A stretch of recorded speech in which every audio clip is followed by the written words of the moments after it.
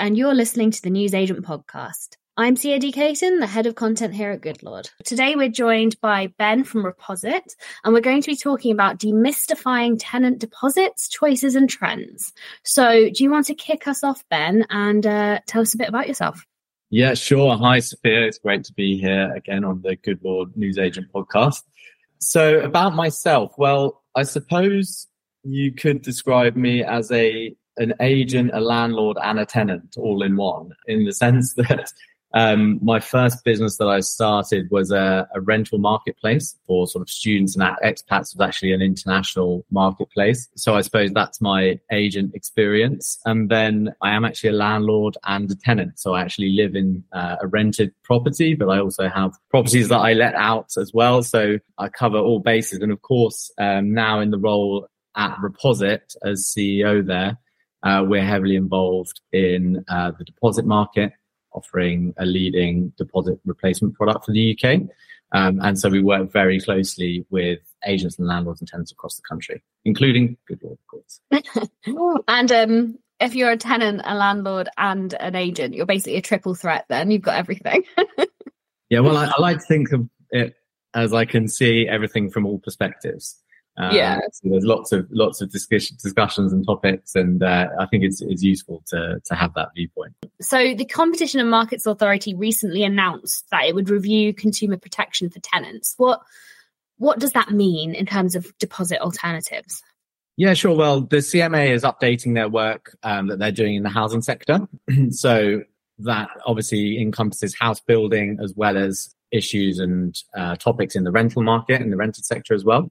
The CMA, obviously their goal, their mission as an entity is to promote the effective functioning of markets for consumers, for businesses and the economy at large. So they're looking really to weed out any sort of market failures, to ensure that the economy is performing optimally.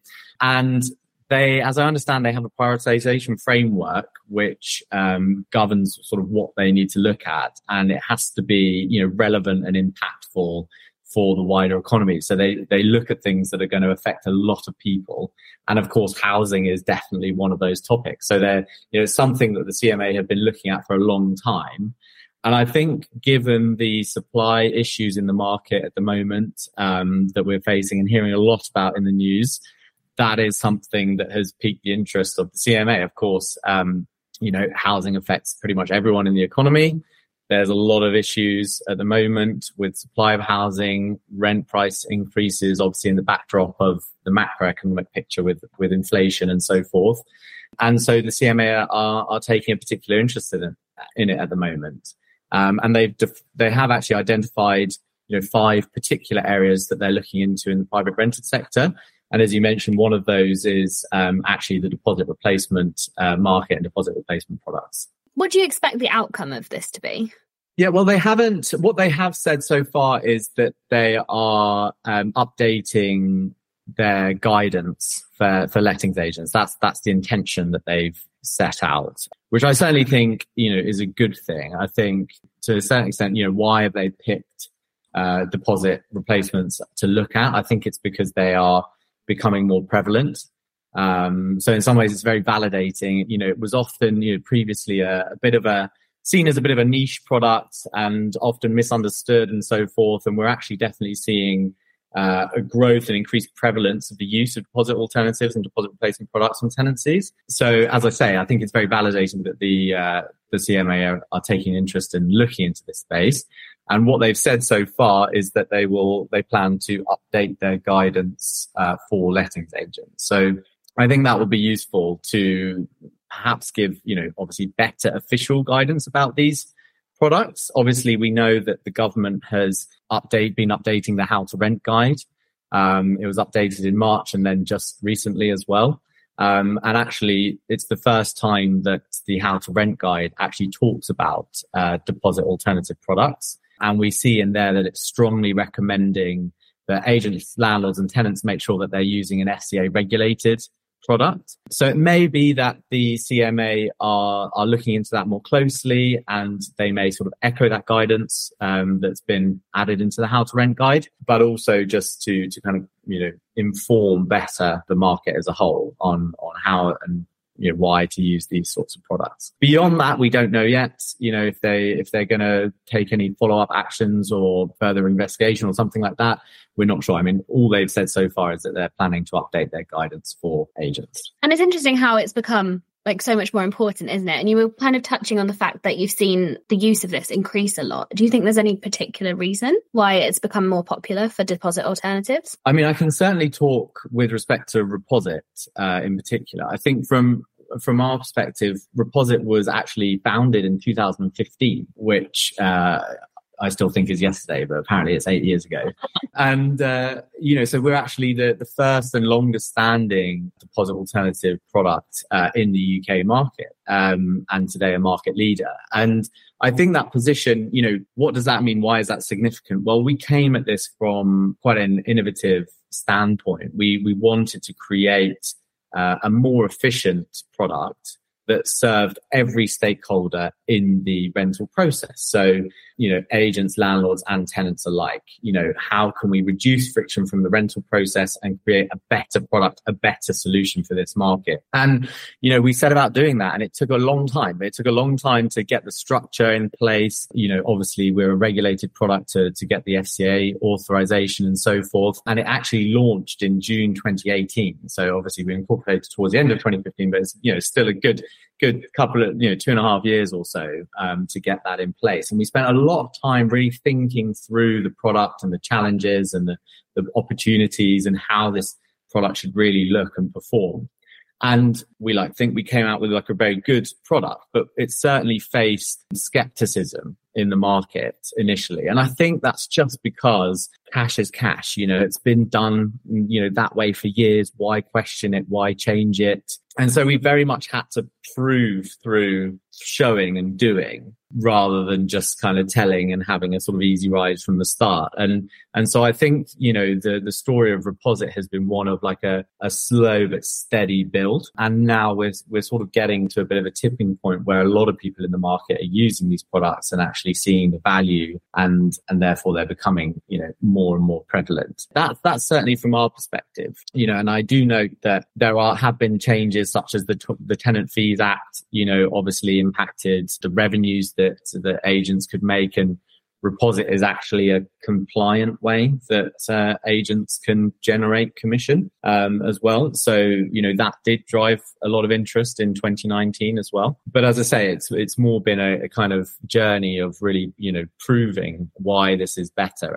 And now we're in the great position where we've actually got the data, and we've analysed 20,000 tenancies that have had Reposit on them and have actually ended now. And what we found from that was really, really interesting. So 56% of those tenancies ended without any charges owed by the tenant at the end of the tenancy. So, your standard kind of, okay, everything's fine, check out and done. But in 14% of those cases, the charges owed by the tenant were actually more than the 5 weeks allowed for by cash deposits. So what do those two statistics tell me? Well, basically 60% of the time, cash deposits are not necessary. So they're actually just creating an unnecessary friction and burden, which of course has a cost to everyone.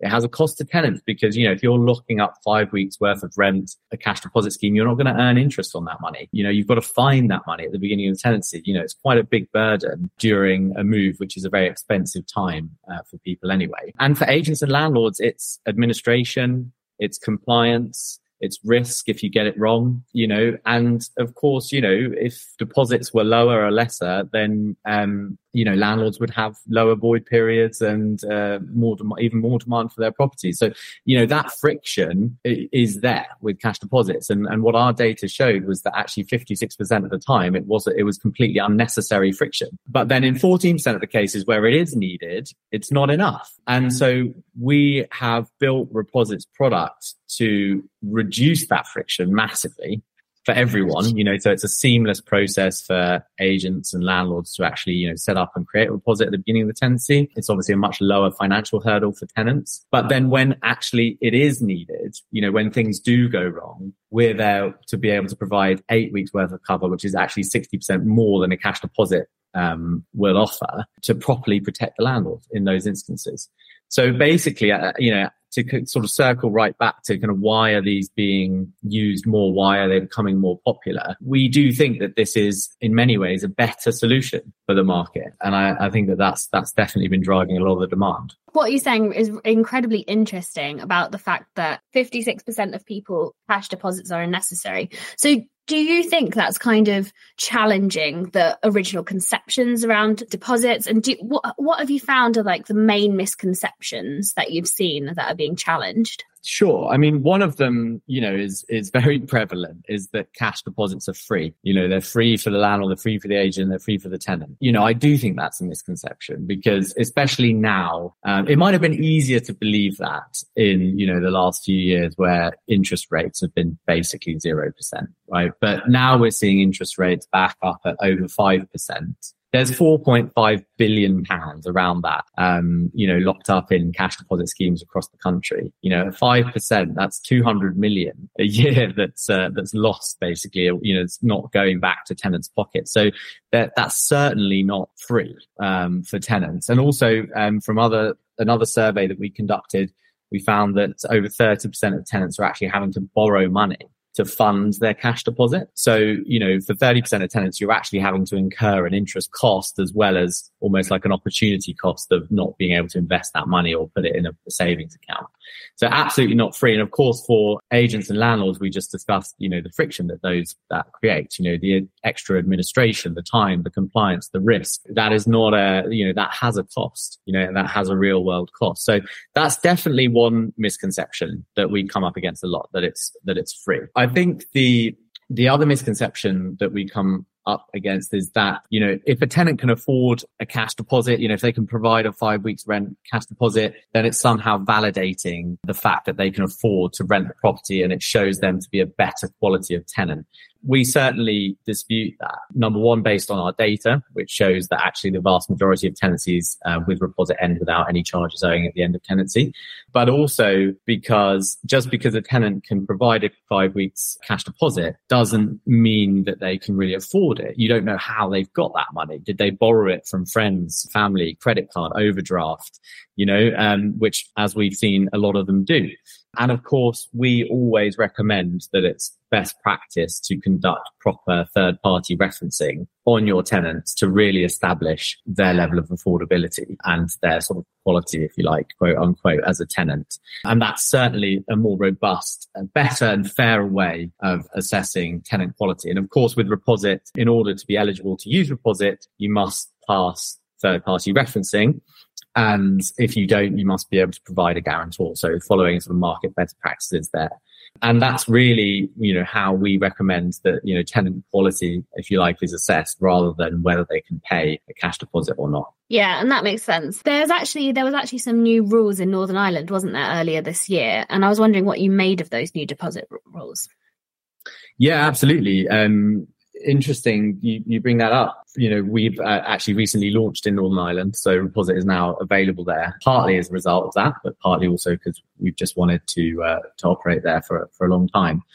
I think these rules are just really aligning Northern Ireland's regulation practices, with the rest of the UK. I think prior to that, it was very common for landlords in Northern Ireland to take an 8-week cash deposit, which can be obviously a huge burden and create a lot of friction to access to housing, affordability, obviously all these really big and important issues. So I think the government the government has, and the legislation has been to really, align with best practices that we're seeing across the rest of the UK and kind of reducing the cap on cash deposits, making sure like proper information is being provided to tenants, making sure those deposits are being properly protected. So if they are, taken. I think it's important. I think it's important changes that are being made there to bring Northern Ireland into alignment with the rest of the UK.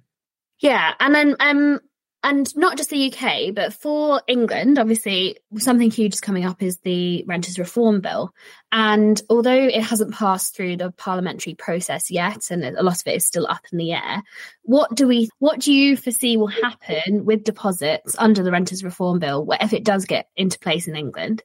Yeah, it's a really interesting point. I mean, we obviously have this idea of lifetime deposits, which when I first heard of it, I think my initial reaction was that it's got a bit of a branding problem, because that's exactly what tenants don't want to do, is they don't want to lock their money away for a lifetime. That's the whole problem. I think that idea was sort of banded around a bit, and they were doing some investigation looking into what could be done there. But in the Reform Bill white paper that we saw come out in summer 2022, they basically shelved that idea in favour of observing developments in the private market, i.e. deposit alternative products. I think, government have seen and noted the development of deposit alternatives, and they do see that actually this could be a great solution. I think the government can be in a slightly tricky position when it comes to deposits, because, if they do something that helps tenants, it's usually bad for the landlords. If they do something that helps landlords, it's usually bad for the tenants. So it's a bit of a zero-sum game. And how do you break out of that? Well, it's very difficult to do that with regulation. But what you can actually help is actually innovation. And that's where deposit replacement products come into play. And I think the government have acknowledged that this is an interesting innovation, an interesting progression in the market that does actually present a valid and viable alternative to the market. And if you look across to the US, at the moment in the UK, it's mandatory that a cash deposit option is offered alongside a deposit alternative option if a deposit alternative option is going to be offered. So there must be a choice. The tenant must have the ability to choose between cash deposit or a deposit alternative freely. In the US, they've almost taken that a step further, and they've said, actually, you have to offer a deposit alternative product alongside cash because of the benefits that they've seen with regards to affordability and so on, and giving people more choice and more options. And I think it's interesting, to talk about that, because in the context of the CMA review, obviously the CMA is there to promote healthy competition and variety and consumer choice. And I think deposit alternative products, deposit replacement, they are very much pro consumer choice. And so I think the best future for them has to be, very much kind of supported, but, within a regulatory framework that kind of weeds out any sort of bad practice or misuse, as it were. I mean, that's a really interesting way of looking at things. And I guess it's almost like we're taking inspiration from America. Yeah, well, I mean, I think not in every case, I'm not absolutely not saying that it's sensible to do that in all cases, but I just thought it was an interesting observation. It's not everywhere in the US, actually. It's just certain states that have mandated this, but it is an interesting development. And you sort of think, well, why not? Is it not an issue, affordability, at the moment, especially with the rising rents and so on? And are deposit replacement products not a good solution to that? And if you are looking at, improving access to housing and affordability, this is actually quite a good way to do that. I guess a lot of it comes down to tenant choice and giving them as many options as absolutely possible. And on the back of that, although it's not renting, what is your sort of thoughts on the idea of 100% mortgages, for example? Do you think we'll see more solutions come to market to help renters and first-time buyers to get onto the property ladder? Yeah, it's an interesting point. Obviously, a development in the wider housing sector. It's not necessarily my area of expertise, and obviously we're getting into something quite different here because this relates to lending and debt, whereas deposit replacement products are very much not that. They're actually an option for tenants to actually not have to get into further debt. So it is quite different. And of course, when you think about lending and debt, you're thinking about the credit market and credit cycles and, 100% mortgages. Well, on the one hand, it feels a little bit like, is this a return to 2008, with the financial crisis? And, are we just at that point of the cycle again, and this is just going to blow up and we'll be back where we started. But, on the other hand, I think you need to look into the details of these products. And there's been a lot of work and innovation and businesses working on this point that actually the ability to provide a deposit. So typically mortgages are sort of assessed on sort of a loan to value ratio. So okay, how much is the buyer actually putting up front in order to acquire that property. And typically banks will be more favorable, to buyers that can put more upfront. But I think the work that's being done is sort of showing that that's not necessarily the way to assess affordability in the best way. And it's better to look at, okay, actually, what can someone afford on a month to month basis?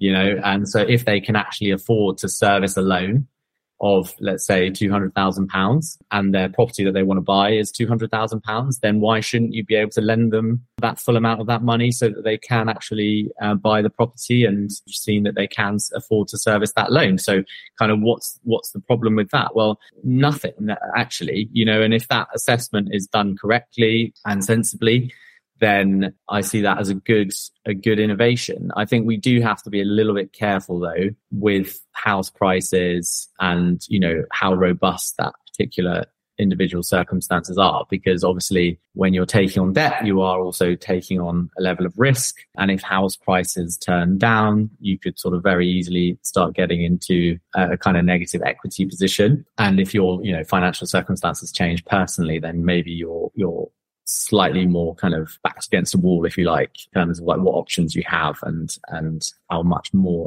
what's your financial resilience is what I'm trying to get at. And so I think this has to be done with a good picture of that person's, not only their affordability, but their overall financial resilience. But look, I think overall, like, as I say, innovation in both the rental sector and in the, sales market is important. And we should like consider new innovations and new developments with an open mind. You've talked about innovation quite a bit. And do you mean innovation in terms of technology or in terms of new ideas? Like, what do you view innovation as? Really good question. We're getting into the philosophy of things here. I know. That's a really good question. And what I would actually say, there's a very big difference between invention and innovation. And I think often people conflate the two terms too much. Invention is when something completely novel and new has been found, has been discovered, has been put together, and you think of those major trends in technology, such as, computers, personal computers, the internet, mobiles, all of that good stuff, AI now. So maybe that you could class that as invention. And yeah, that can spark, big trends and changes in technology and the market.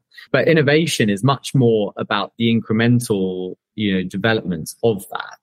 On top of that, that invention, that fundamental invention. So when I talk about innovation, I'm talking about really like progress. Is it better than what was there before? It doesn't have to be completely novel. It can be reusing, old ideas in a new way, in a new format. But, does it serve the market? Does it create value? Is there a demand for that? Is it better in some way? So that's what I mean when I talk about innovation. And do you think that agents, especially, are more open to this idea of innovation and innovation through technology now than perhaps they were when Reposit first began? Yeah, I mean, are they? Yes, I think so. Do they need to be? Absolutely. Because in this market at the moment, where what do you do when it's very competitive out there? Landlords are selling up. You've got a queue of tenants outside your door. How do you get that supply that's needed? There's increasing regulatory burdens. There's uncertainty about regulation. How do you manage that workload, and thrive as a business? And I think the way that you do that is by embracing innovation, because obviously there are companies out there that are acknowledging these challenges, recognizing them, and building products and solutions to help. And so I think agents must look at this as their friend. If you were to think about building, starting from scratch and building a new agent today, I think the first thing you do is think about what tools you're going to be able to use in your business to make sure you run a super efficient process, and that, compliance is all completely buttoned up and you have an auditable process. Something that, for example, Reposit and Goodlord have worked on together is an integration where if the agent offers Reposit to the tenant, they will be presented with the choice, via Goodlord's platform of a cash deposit or Reposit. And that creates an auditable compliance process where we can demonstrate that the tenant has indeed, had the choice of a cash deposit. which is really important. And I think these sorts of innovations and developments are actually quite far ahead of regulation at the moment. And so the agents that embrace those changes and those products will certainly benefit. And I mean, I guess all of this is at the end of the day for the benefit of the tenant as well. And I guess what sort of trends are you seeing in the tenant space? What we certainly see is the macro economy having an impact on tenants. Okay, so we're seeing tenancy duration extending. So for those tenants that are in situ and they've got a fair deal on their property, 12 months ago or whatnot, they're looking out there in the market and they're seeing prices and, what they would need to pay to move and so forth and the costs of moving. And they're saying, I think I've got quite a good deal actually at the moment. I'm going to stay put for now. So we've certainly seen that have an impact. That's been, I think, the most notable changes. I think we have seen a strong demand for our product. And I think in a market where, interest rates are that much higher, the cost of cash deposits is basically increasing for tenants.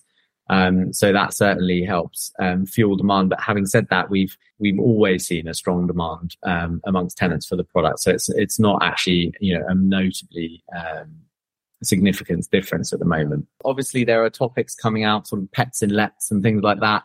I think that's more of an aftermath of COVID, which is very topical, and that is certainly on people's minds a lot. I've certainly got lots of friends who have ended up with 2 cats and a dog after the COVID experience.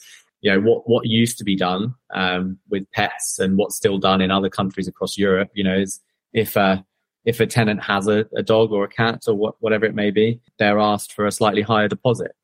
Now in the UK, you're not allowed to do that. But actually, taking a deposit alternative product that, offers the landlord slightly extra protection is a good solution. And then we're seeing these ideas around, pet insurance and so on. But I think you got to think about what's the most important thing day and age. It's access to housing. Which would you prefer, not allowing or not enabling a tenant with a pet to rent a property because of the landlord's not allowed to take a high deposit, or actually finding a way for them to be able to do that? Those are important issues at the moment. And so what else have you noticed about, trends in the build to rent sector, for example? Build to rent is obviously, when we talk about housing and housing supply, it's obviously a great way to bridge some of that gap.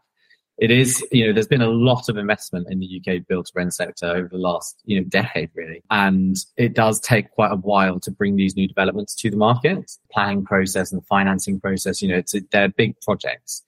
So it's not a quick win, but certainly, it is a good solution. And, especially in big city centres and so forth. And they do tend to provide a really great quality of accommodation and service. And, we work with a number of big build to rent partners, and they really think of their tenants as customers, as residents, that they're there to kind of look after them, to deliver a great service. They measure resident satisfaction, NPS, and they're really involved in that. They have maintenance people on site. So I think it's a great quality product. And the more that we can see of that and the more of these sorts of projects that can come to fruition, I think is important. And of course, agents are looking at this sector as well with increasing interest because, many agents are appointed to lease up these new developments that have come to the market. And, it's a great solution if you can work with a build to rent provider and they have 200 units to let.